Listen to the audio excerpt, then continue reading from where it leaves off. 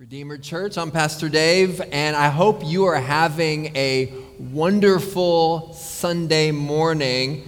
Just a quick reminder, Joey Samara mentioned this in the beginning if you were here, our next membership class is happening 2 weeks from today. So October the 8th, we'll meet in this hotel just out in the back in the Medulus room, and we'll walk through who we are as a church, what we believe as a church. You'll get to meet elders and leaders, staff in the church. You'll get to meet others who feel new to Redeemer. It's the first step to membership, the first step to serving in our congregation. Doesn't commit you to join, doesn't guarantee you'll join, but please do join us for lunch, and then we'll end by 6 at the latest. So you'll find information on page 11. You can register online. I also want to invite you to something else quite unique, to the second annual UAE Faith and Work Retreat. This is a retreat. This is an overnight retreat, October 20th and October the 21st, here just up north in Ras Al Khaimah. And it's 24 hours in studying the book of Daniel, this prophet who exemplified faith in the midst of enormous challenges. It's 24 hours in fellowship with others, talking about the challenges that we have in the UAE in our workplaces. It's 24 hours designed to equip you with biblical insights for faithful service at work. It's 24 hours to learn from others in the UAE of how to live a life of faith in the workplace and at the same time have a career in the workplace. So Daniel, it's a great book to study. No better way to talk about what to do in the workplace than to look at the Word of God itself. So we're going to do that. If you currently work, if you're trying to get a job and work, if you're going to work in the future, this retreat is for you. Join us in RAC. You can find information on page 13 in your bulletins. And if finances are a problem, if money is an issue, please come talk to Pastor Chris Moore or to any of us. Just also a note, in our members meeting last Sunday afternoon, we voted in as members 4 new elders. So Prem Sampson, Chris Moore, Hudson Smith, and Samuel Uachukwu. We're super excited about these 4 new elders. We also reaffirmed Pastor John Butchin. So next Sunday here in our service, we're going to lay hands and officially install these men. And we're thankful for what the Lord is doing in and through our church. Well, if you have a Bible, please turn in your Bibles, or if you have a bulletin or even some type of digital device, that's fine as well. But I want to make sure that you have the text in front of you. This is good every week, but today in particular, I'm going to give you an assignment. So you'll need that. You also need a pen or a pencil if you have that. If you're new to reading the Bible, Romans, the book we're in, is in the New Testament. So I have my Bible here. The Old Testament is actually about 75% of our Bible. So let me get here. Malachi is the last book before Matthew. So here we go. You'll see that the Old Testament is about 75% of the Bible. The Old Testament, it points to Christ, our Savior. Promises were made to God, or promises were made from God to his sinful people that he would deliver them from their sin. And then we have the New Testament. The new is not better than the old. It doesn't replace the old. While divided into 66 different books, it's one story. It's one overarching story of God's glory. It's why one of our seminary professors at the Gulf Theological Seminary, Dr. Adam Brown, says if you're just starting to read the Bible, start with page 1. Start with Genesis. And as you read from Genesis on through the Old Testament and on through the New Testament, you'll see some themes. You'll see various things traced. And if you read the Old Testament and you're going through it, by the time you get to the end of the Old Testament, you're more than ready. You're waiting. You're waiting for the Savior. And you're asking, where is he? Where is the Savior? But then there's 400 years of silence there at the end of the Old Testament, and there's nothing. There's nothing until God himself, Jesus, the Son of God and fully man, breaks into the world, not as a superhero with a cape, not as a military Messiah, but he's born as a baby. Now, not in exactly the same way we're born, but born of a woman, born as a baby, one who had to grow up in this world, just like you and I have had to grow up. And this baby would grow up, and Jesus would and live a perfect life. And rather than throwing a political coup like many expected, he wasn't a military Messiah, but a suffering servant. And we read about this suffering servant. We read about Christ's life in the Gospels. So you have the Old Testament, and then starting here in the New Testament, you have 4 Gospels, means good news, and you have Matthew, Mark, Luke, and then you have John. And so that's a chunk of scripture here where we get to see Jesus' life on earth. His life, we see his death, we see his resurrection. So that's a good chunk here. And then we see the book of Acts. And in Acts, we have the early church. These are the first believers, and they start taking this good news of the gospel to the nations. And so that's a book of the Bible. And then at the end, if we flip all the way to the end, to the last, the 66th book of the Bible, we have Revelation. And in Revelation, we see that Christ is coming back, and he's going to make all things new. And so in between the book of Acts and in between Revelation, you have just a small sliver, but a really, really, really important part of the Bible. Okay, because this part of the Bible, it's known as the letters, or you have the epistles, the teaching. And these letters were written to real churches. They were written to real cities, real people. And it's in this portion of the scriptures that we find ourselves in Romans. This is a letter written by Paul. Paul wrote many of the letters in that section. Peter, James, we have others. But Paul wrote much of it, including the letter to the Romans. Now, Paul didn't start this church. Paul hasn't even ever visited this church before. But he's writing to them. He's hoping to go to Jerusalem, and then he's hoping to go to Spain. He's hoping for a layover in Rome, a stopover in Rome, where he hopes that they can be of mutual encouragement to them. He's hoping to meet the church to encourage them by each ministering to one another through their spiritual gifts. We saw that in Romans chapter 1. That's his hope. And he hopes that they could partner together in gospel ministry in Spain. And so he's writing this letter to them with that in mind. And in this letter, we've seen that it's the power of the gospel which saves. Romans 1, verse 16. We've seen that we need salvation, because from verse 18 in chapter 1 on through chapter 3, verse 20, we see that we are condemned. We see this section called condemnation.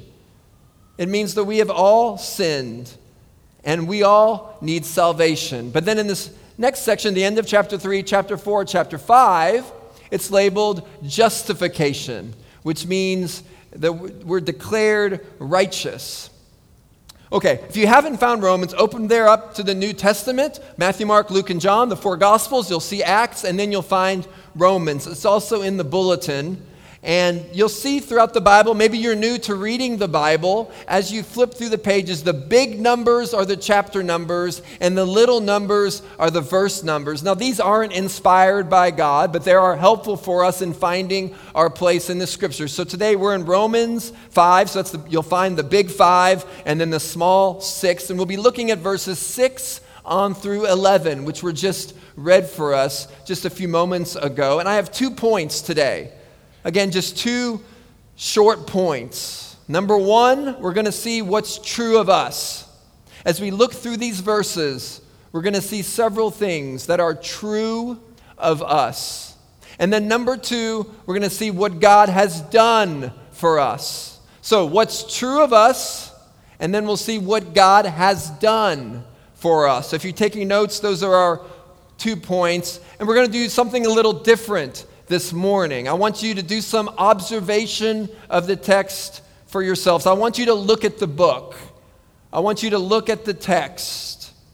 Maybe you did this in your family Bible reading this week, or maybe in your own devotions in preparation for the service. Most of our community groups walk through these verses, so maybe you wrestled with them in community. But I want you, along with all of us, even if you've done that, to do a short Bible study this morning on your own. So have your Bible open, have your bulletin open, have your digital device open. Tweens, kids, teens, all of us, I want all of us to do that. So you need a pen, you need a pencil. It's not going to take long. But what I'm going to have you do here in just a second is just to read through the text again to yourself, by yourself. So you want to have these 6 verses in front of you. And here's what I want you to do. I want you to do 2 things. First, I want you to underline, and you can even start doing it now. I want you to underline what's true of us in the passage. I want you to underline what Paul says is true of all of us in this passage. So you're going to make some underlines, okay? And then 2, I want you to circle what God has done for us. Those are our 2 points today. So I want you to just take a moment, and I'll give you a little bit of time to do that. Underline what's true of us and circle what God has done for us. So take a moment to look at the book. I'll give you a little bit of time.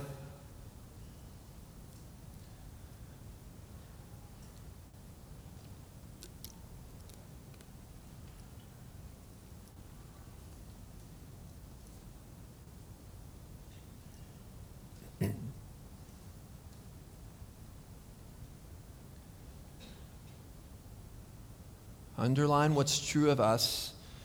Circle what God has done for us.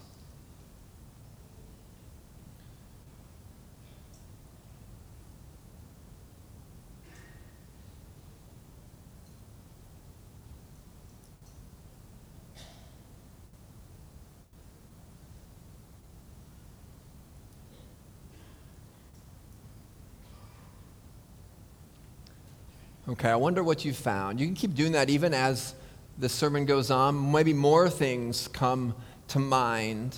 But I do wonder what you underlined and what you circled. I also want to highlight the importance of regularly looking at the text by yourself, for yourself. It's good to study in community, but don't miss the impact that the Word of God has on our hearts during our own devotional times. The Bible is the primary means God speaks to us today. Well, let's start with the first point. Number 1, what's true of us? These are the things you would have underlined in the text. Now, in this passage, God has also done some things for us. Those are the things you've circled. But to truly and fully appreciate what He's done, we need to understand the context. So first, Paul says several things about us. I wonder how many you found and underlined. There are at least 4 obvious ones. Then there's an implied 5th one at the end, maybe even more. Well, first, the beginning of verse 6, the beginning of our passage. For while we were still weak, not only weak, but still weak, a state of helplessness, unable to rescue ourselves. I'm reminded of the stories from the Titanic, great ship that sunk. Some survived, but over 1,500 perished that day. There weren't enough lifeboats. People were struggling to swim or hold on to a piece of the ship, but they eventually died, helpless to save themselves, drowning or dying first of hypothermia from the cold waters. Spiritually, we're weak. Spiritually, we're helpless. Spiritually, we are unable to help ourselves or to save ourselves. Look at the end of verse 6. We'll skip over what God did for now, but look at who He did it for. Who? The ungodly. The ungodly. Did you underline that one? Not a good start for us here in the passage. God has done something for us while, number 1, we were still weak. Number 2, ungodly. Well, maybe you are sitting here and you might argue, well, I'm a godly person, or at least I'm not that bad. I've not murdered anyone. I've not committed some big crimes. But don't forget earlier, Romans chapter 1, chapter 2, and chapter 3, all have sinned and fallen short of the glory of God. Paul is very careful to say all. All means, in the Greek, all. It means everyone. All have sinned. No one is exempt from this. Each of us has the same sin-sick heart that beats in our chest. Heaven doesn't rate sins. It doesn't rank sinners as if there's a cutoff that if you're higher above that cutoff, you get entrance into heaven because you've sinned less or because you've been a good person or done so and so things. No, even the smallest sin you could think of right now from your seat is still sin and renders you helpless before a holy God. Now jump down to verse 8. Earlier, we were still weak. Did you catch this one? When God acted for us, we were still sinners. We've departed from God's standards. We've missed the target. We've missed the mark, rebelled against Him. Well, a fourth thing, and we're clearly going downhill here, the beginning of verse 10. For if while we were enemies.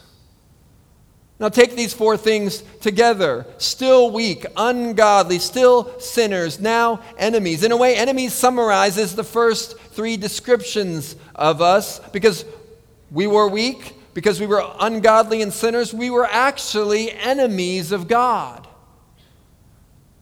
It's not that we didn't like Him just a little bit. It's that we were hostile towards Him. Hated Him. We hated His ways. We resented God's authority. Adam and Eve's story in the garden there in Genesis is our story. But the hostility is not only one-sided. Yes, we oppose God, but what is Paul saying in our text? Well, Paul is saying that God is also opposing us. And there's nothing we can do about it. This is called the total depravity of man. No way to undeprave ourselves. Notice something about the descriptions of us in our passage. We were still weak. We were still sinners. We were enemies. What do you notice about those descriptions? We were, all in the past tense. This is who we were before God did something to you and for you.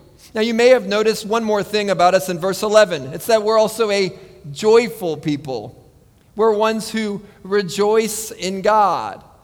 5 things about us: still weak, ungodly, still sinners, God's enemies. But then in verse 11, but now we rejoice. We're a people who are actively rejoicing.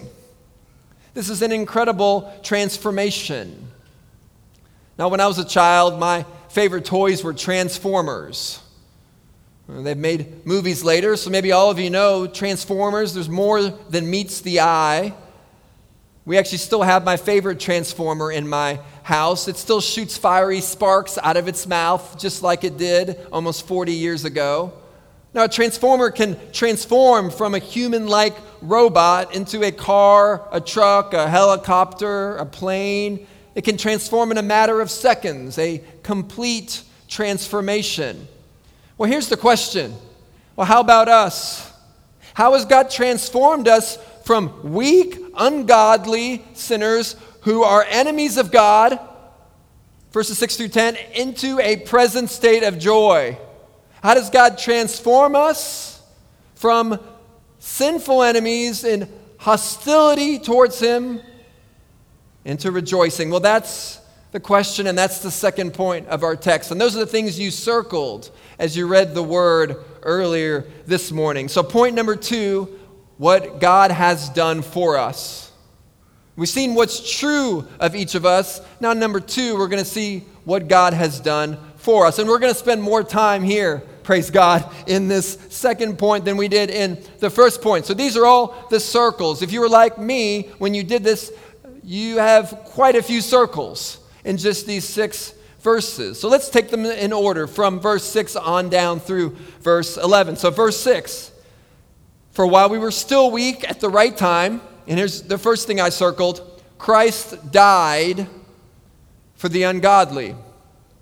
The first reality which leads to joy, the joy we see in verse 11, is that Christ died. And who did He die for? The ungodly. Ones who were still weak. at the right time probably designates the time appointed by God to effect the work of salvation. It was God's planned time. Christ didn't die when we were good or godly enough. We were even worse. We were his enemies. It's a big deal to die for an enemy. Paul says this himself. Look at verse 7. For one will scarcely die for a righteous person, though perhaps, maybe, for a good person one would even dare to die. Now, what does Paul mean here? Well, I read a story from a devotional book about the Revolutionary War between the U.S. and Great Britain, between the U.S. and the British. There was a faithful pastor in the U.S. at that time named Pastor Peter Miller. His neighbor hated him for his Christian faith. He violently ridiculed him. He mocked him. He made fun of him. He made life miserable for Pastor Peter and all of his followers. Now, one day, this unbelieving neighbor, this mocking neighbor, was found guilty of treason, and he was sentenced to death. Pastor Peter heard the news, and immediately he set out on foot to intercede for his neighbor's life before General George Washington. The general listened to this pastor, but said, "There's no way I can pardon your friend." Pastor Peter responded, My friend, excuse me, General, he's not my friend. He is, in fact, my greatest living enemy.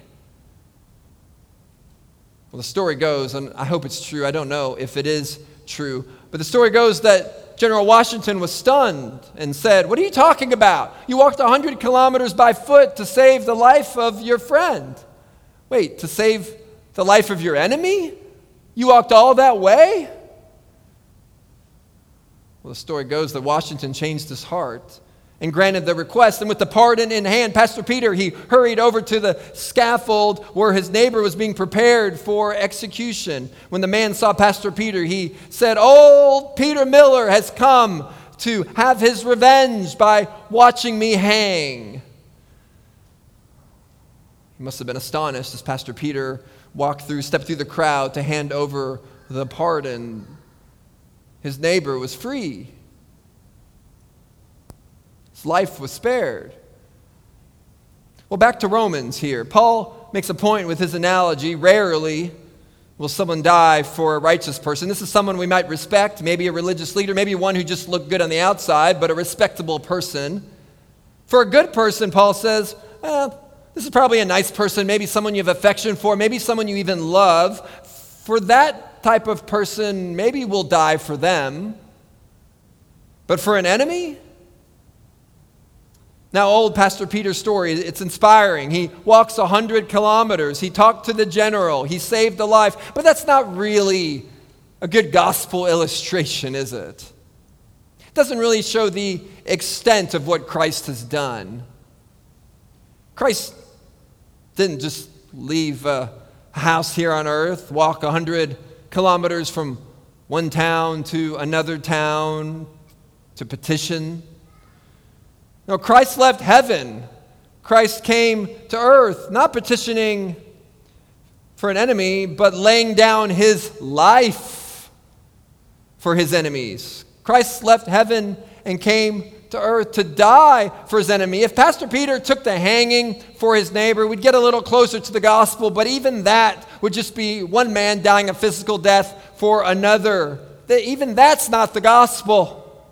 Jesus did far more, as we've already sung this morning, and as we'll see in just a moment, that he faced the full wrath of God, that all the sins of all the people from all times were placed on Jesus there on the cross. It wasn't just a mere physical death. Far worse than that was the spiritual death, was the death facing the wrath of God. That's what Jesus has done for us. Jesus did far more. Look at verse 8. But God, and here it is, shows his love for us. Again, we might expect him to show love for us because we've shown love for him. But look at what the text says. It doesn't say that. It says he shows his love for us in that while we were still sinners, Christ died for us. Now, circling these observations is helpful. We see the theme of death again. Verse 6, Christ died for the ungodly. Verse 8, Christ died while we were still sinners. Still, maybe you marked that word somehow too. I don't know, with a triangle, a square, still. It shows up twice. Verse 6, verse 8, as you read the Bible, as you see certain words repeated, that's a key to understanding the passage. Right here we have the word still come up twice. Still, Christ died for us while we were still weak, while we were still sinners. It positions us that our present state when Christ saved us is that while we were still weak, not strong, while we were still sinners, not sinless, it means God came to us at our worst. Unchanged from birth. We're born into sin. It's called imputed sin. We're born into sin, and every day of our lives we continue on in sin. We know as parents, whether we're a parent or we just know parents, we know that parents don't have to teach their children how to sin, do they? No one has to teach a 4-year-old how to sin. No matter how cute your 4-year-old is, no one has to teach your 4-year-old how to throw a fit when he or she doesn't get that ice cream cone that they want. You don't have to teach your children to have temper tantrums. You don't teach your children how to talk back to you. They just do. You don't have to teach your children how not to share their toys. As they grow up, tweens and teens continue in sin. As adults, we continue in sin. All of us, we're born into sin. It's the one thing we bring into the world. It's our sin. And we're powerless to change. Verse 9, more of what God has done. Since therefore, we get some good news here. We have now been justified by his blood. Much more shall we be saved by him from the wrath of God. I just alluded to this. There's lots of circles here. A couple of actions by God. Justified by his blood. That refers to the death of Christ, the shed blood of Jesus on our behalf. The Bible also talks about being justified by faith. Remember Romans chapter 4. That we studied, and we saw these great examples of faith, David and Abraham, and then we see Sarah as well. The Bible says we're justified by his blood. The Bible says we're justified by faith. What do we think about those two things? Certainly we are justified by faith. That's not wrong. Both of those are true. But right here, right in this verse, we get at the very heart of the gospel. We're not justified by faith as if faith is some kind of work.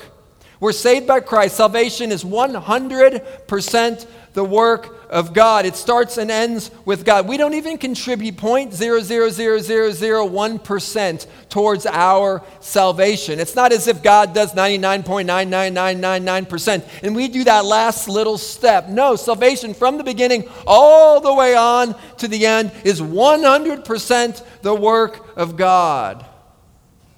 Now, one author puts it this way: faith is merely the hand of the beggar receiving this gift from the hand of God. We're beggars. We're even receiving the gift of faith. Even faith is a gift. Well, what's the next thing you circled? Probably right there in the second part of the verse. We're saved by him from the wrath of God. This is God's holy hatred of sin. God is holy and we are sinners. Impossible to reconcile. Holiness and sinfulness cannot go together. As soon as sinfulness is in the presence of holiness, that one who is holy ceases to be holy. And so there is now a separation. There is a gulf between the holy God of the universe and sinful men and women. There's no hope unless God does something. And he did. He did. Yes, we're saved from sins, but we're actually saved, and don't miss this, we're actually saved from God himself. God saves us from God.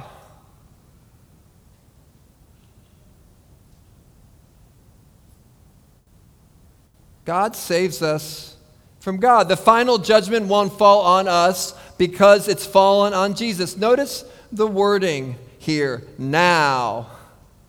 Now we've been justified by his blood. How much more shall we be saved?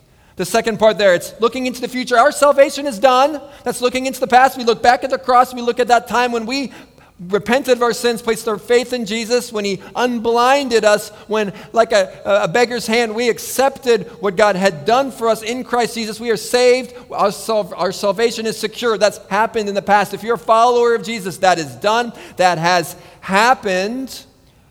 But we see the second part looks into the future. It's an already not yet salvation that we've experienced. We've been saved, but we're also being saved or shall be saved. We're saved by God, but the fullness of our salvation has yet to be revealed. Oh, friends, we're not home yet.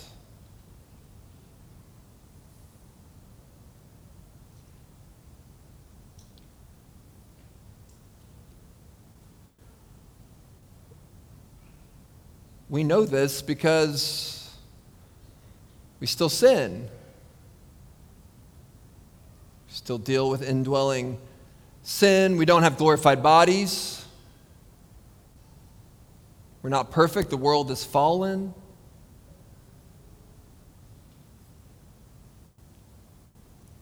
But a day is coming, a day of God's wrath, when his righteous judgment will be revealed. But those who follow Christ will be saved through his life. A better day is coming.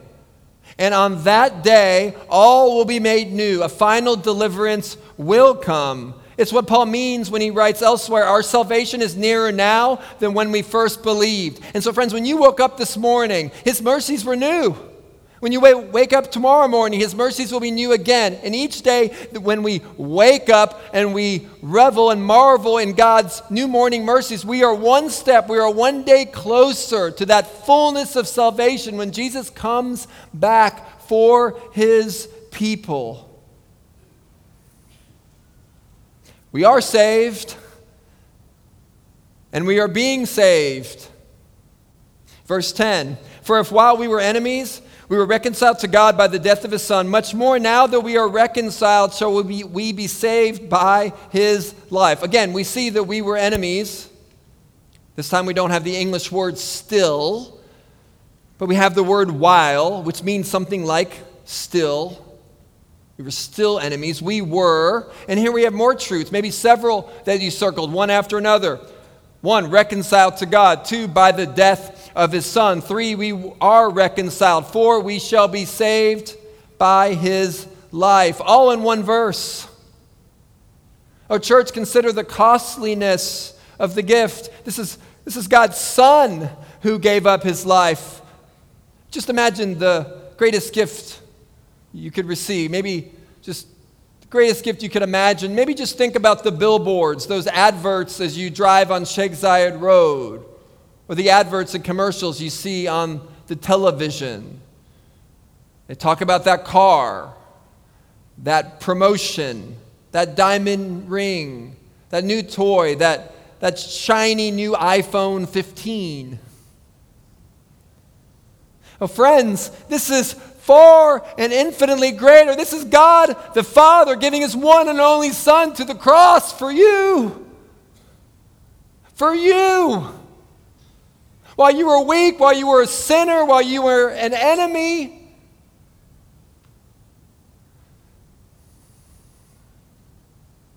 And because of that, therefore, we have one more thing we can underline about ourselves. Verse 11, more than that, and here it is, we also rejoice in God. Why? Well, through our Lord Jesus Christ, through whom we have now received reconciliation. These are amazing verses, breathtaking verses. All of Romans is amazing, isn't it? Just every verse, every chapter just keeps getting better and better and better. But look at these verses. This is really the heart of the gospel right here. Redeemer Church, look at the book. And let me leave us with 3 brief applications as we approach the Lord's table in just a few moments. 3 applications of these marvelous 6 verses. Number 1, church, we should be a joyful people. Right now, whatever you're thinking, whatever's in your heart, I'm looking at a bunch of you, trying to look at all of you. We should be a joyful people. We talked about this last week. We're no longer enemies of God. We should rejoice. This is an unspeakable joy which comes through reconciliation with God through Jesus Christ. Notice in verse 11, this is important. This was not a reconciliation we obtained or earned. But the last 5 words of our passage. We have now received reconciliation. It's in the passive voice. God did it.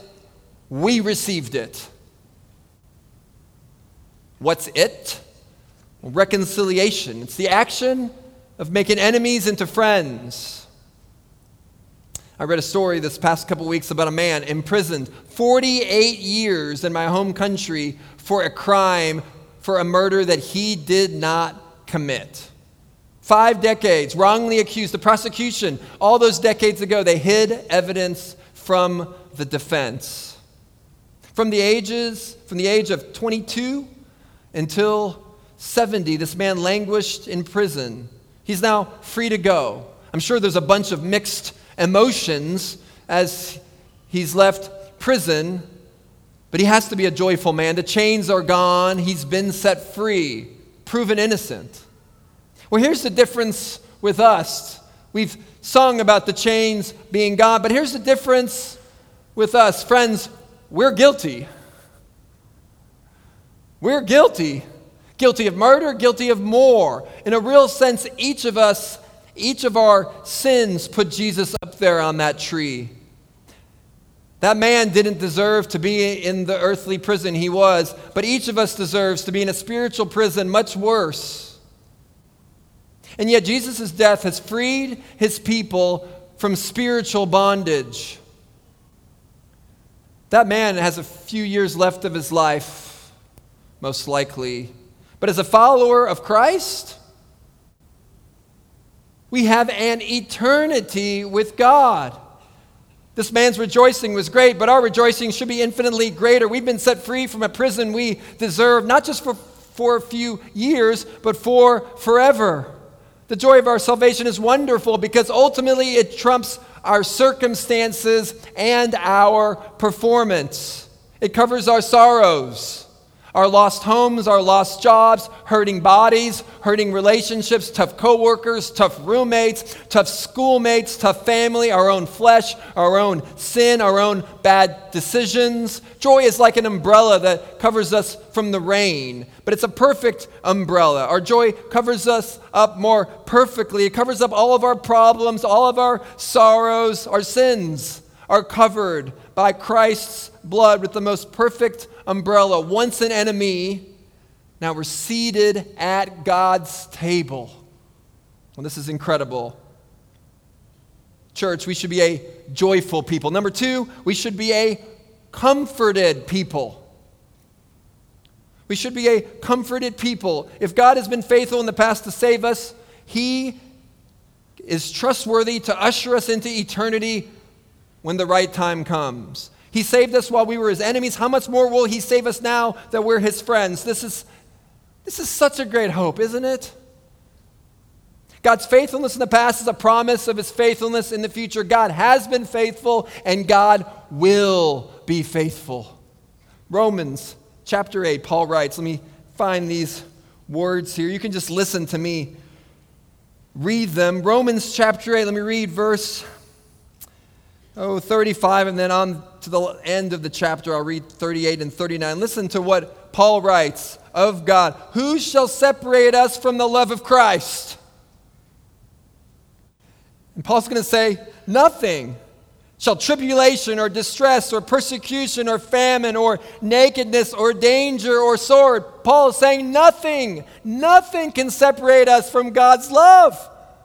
I mean, that's unbelievable. And then down in verse 38, 39, for I am sure, no doubt, for I am sure that neither death, not even death, the worst thing that we can imagine, and Paul's saying not even death can separate us, not even death, nor life, nor angels, nor rulers, nor things present, nor things to come, nor powers, nor height, nor depth, nor anything else. Just in case I've forgotten anything, Paul says, anything else, nor anything else in all of creation will be able to separate us from the love of God in Christ Jesus our Lord. If we're saved, if Jesus saved us while we were his enemies, just think about this for a moment. If Jesus saved us while we were hostile towards God, if he didn't turn his face away from us when we were his enemy, when we were at war with him, what could we do now to him while we're at peace to him that would lose that? We were his enemies. Now we're his friends. Church, this should comfort us. Just a few verses back, Romans 8, verse 32. He, God, who did not spare his own son, but gave him up for us all, how will he not also with him graciously give us all things? Fellow believer, in just a moment, we're going to hold on to the bread, hold on to the cup. We're going to take communion together. When you hold on to the bread and when you hold on to the cup, I want you to rejoice knowing that God is holding you. That God is holding you. Just as you hold the cup, just as you hold the bread, God is holding you and he will never let you go. He will hold you fast now and forevermore. Even in death, you can be comforted. Just a couple months ago, one of my mentors and heroes, Pastor Tim Keller, passed away. 10 years before his death, he wrote these words: when you face death, you do it with serenity, with peace, because you're going to a friend. Tim Keller died with peace in his heart. Church, there's an amazing comfort in our salvation. God has us forever. God also has us on those hard Monday mornings. Those tough days. The days of grief. Days of loneliness. Pain. Strife. Well, Keller reminds us that reconciliation with God means that criticism doesn't cripple us because we know that we're an even worse sinner than that person knows. But we remember that Jesus died for those sins. Reconciliation with God means that when we feel unlovable to God, we feel like that we've been the worst sinner, rather than being paralyzed in fear, by faith, we see that Jesus died in our place. Reconciliation with God means that when we realize we're a mess, and friends, all of us are a mess, we take comfort that it's sinful messes like us that Jesus came to save. We are a people of joy. We are a people of comfort. And a final, third application, we should be a boastful people. We should be a joyful people. We should be a comforted people. And we should be a boastful people. Now, before you quote me on that, let me give you some context. Context is important. We actually sung of this earlier. I don't mean boasting in ourselves, but boasting in God. Boasting of God. Verse 11 says, rejoice in God. Another implied meaning in that phrase, another translation in that word, another meaning is actually the idea of boasting in God. Our response to our reconciliation to God, as Paul says in 2 Corinthians 5, is that we are now, being saved, we are now ministers of reconciliation, ambassadors of the gospel. Each and every one of us who are believers, we are ambassadors, we are ministers of reconciliation. We boast in God by sharing the gospel. We boast in God by giving him the credit. We boast in God knowing that it's not us who changes hearts, but it's God himself. And so when we share the gospel with someone, when we share this good news of hope with someone and someone believes, you're really not doing anything more than faithfully preaching at a cemetery or a graveyard. Now here's what I mean. Think about the last time you visited a cemetery, a graveyard. You see the gravestones there. Imagine just preaching to those gravestones. Now, what would happen? Well, nothing would happen, at least to the gravestones or the decaying bodies underneath them. The people are dead. No matter how eloquent your preaching is, no one is coming to Christ because of your skills. No, yes, we train pastors at the Gulf Theological Seminary. We want preachers who can accurately and adequately preach the word. And certainly we grow as we preach. And as you share the gospel in the workplace, certainly you get better and better and better as you study God's word, as you're part of this church. All that is true, friends. All that is true. But even in your most eloquent gospel presentation, it's not you who is saving someone. It's not you who is giving life to someone. So even right now, even as I preach, even as I boast of the gospel of Jesus Christ, it says, as Romans 1 says, it's not Dave Furman who has the power. I've got no power because I have pastor before my name as my title or my ministry. This is God's power. Romans 1 verse 16, the gospel is the power of God for salvation for everyone who believes, to the Jew and to the Greek. That means to everyone. It's the gospel that has power. So church, here's my boast. Jesus saves. Jesus reconciles. Jesus alone. Christ alone. He died, and on the third day, he rose from the dead. Believe in him. Believe in him and be saved. And fellow Christian, boast in him. Boast of this Jesus. In a few minutes after some fellowship here, you're going to leave this hotel. You're going to go somewhere, maybe home, maybe to lunch, maybe to work. Boast about him at home. Boast about him in your building, in your workplace, in your classroom, on your campus. Boast of him on your airline flight, on your metro ride, on the bus, in your taxi. Boast of him on the phone. Boast of him on WhatsApp, on text messages, on voice notes. Boast about Jesus far and boast about Jesus wide. Boast about him to your family. Boast about him to your friends. Boast about him to those who don't like you much, and boast about him to those you don't like very much. Boast about Jesus to the least reached. Boast about Jesus to the hard to reach, and boast about Jesus to the unreached. Boast to those who are closest to you, and boast to that friend you've not been in touch with for some time. Redeemer Church of Dubai, boast about Jesus and boast about him and in him alone. Oh, Redeemer Church of Dubai, yes, we are a joyful people. Yes, we are a comforted people, but we are also a boastful people, boasting in God for changing our hearts and boasting in God that he has the power to raise dead hearts and to give them life. Oh, friends, this is good news. And as we approach that cup and that bread that we're about to hold, and we're about to remember, we're about to rejoice, we're about to celebrate what he's done. Let's go to the Lord in prayer now. Let's pray.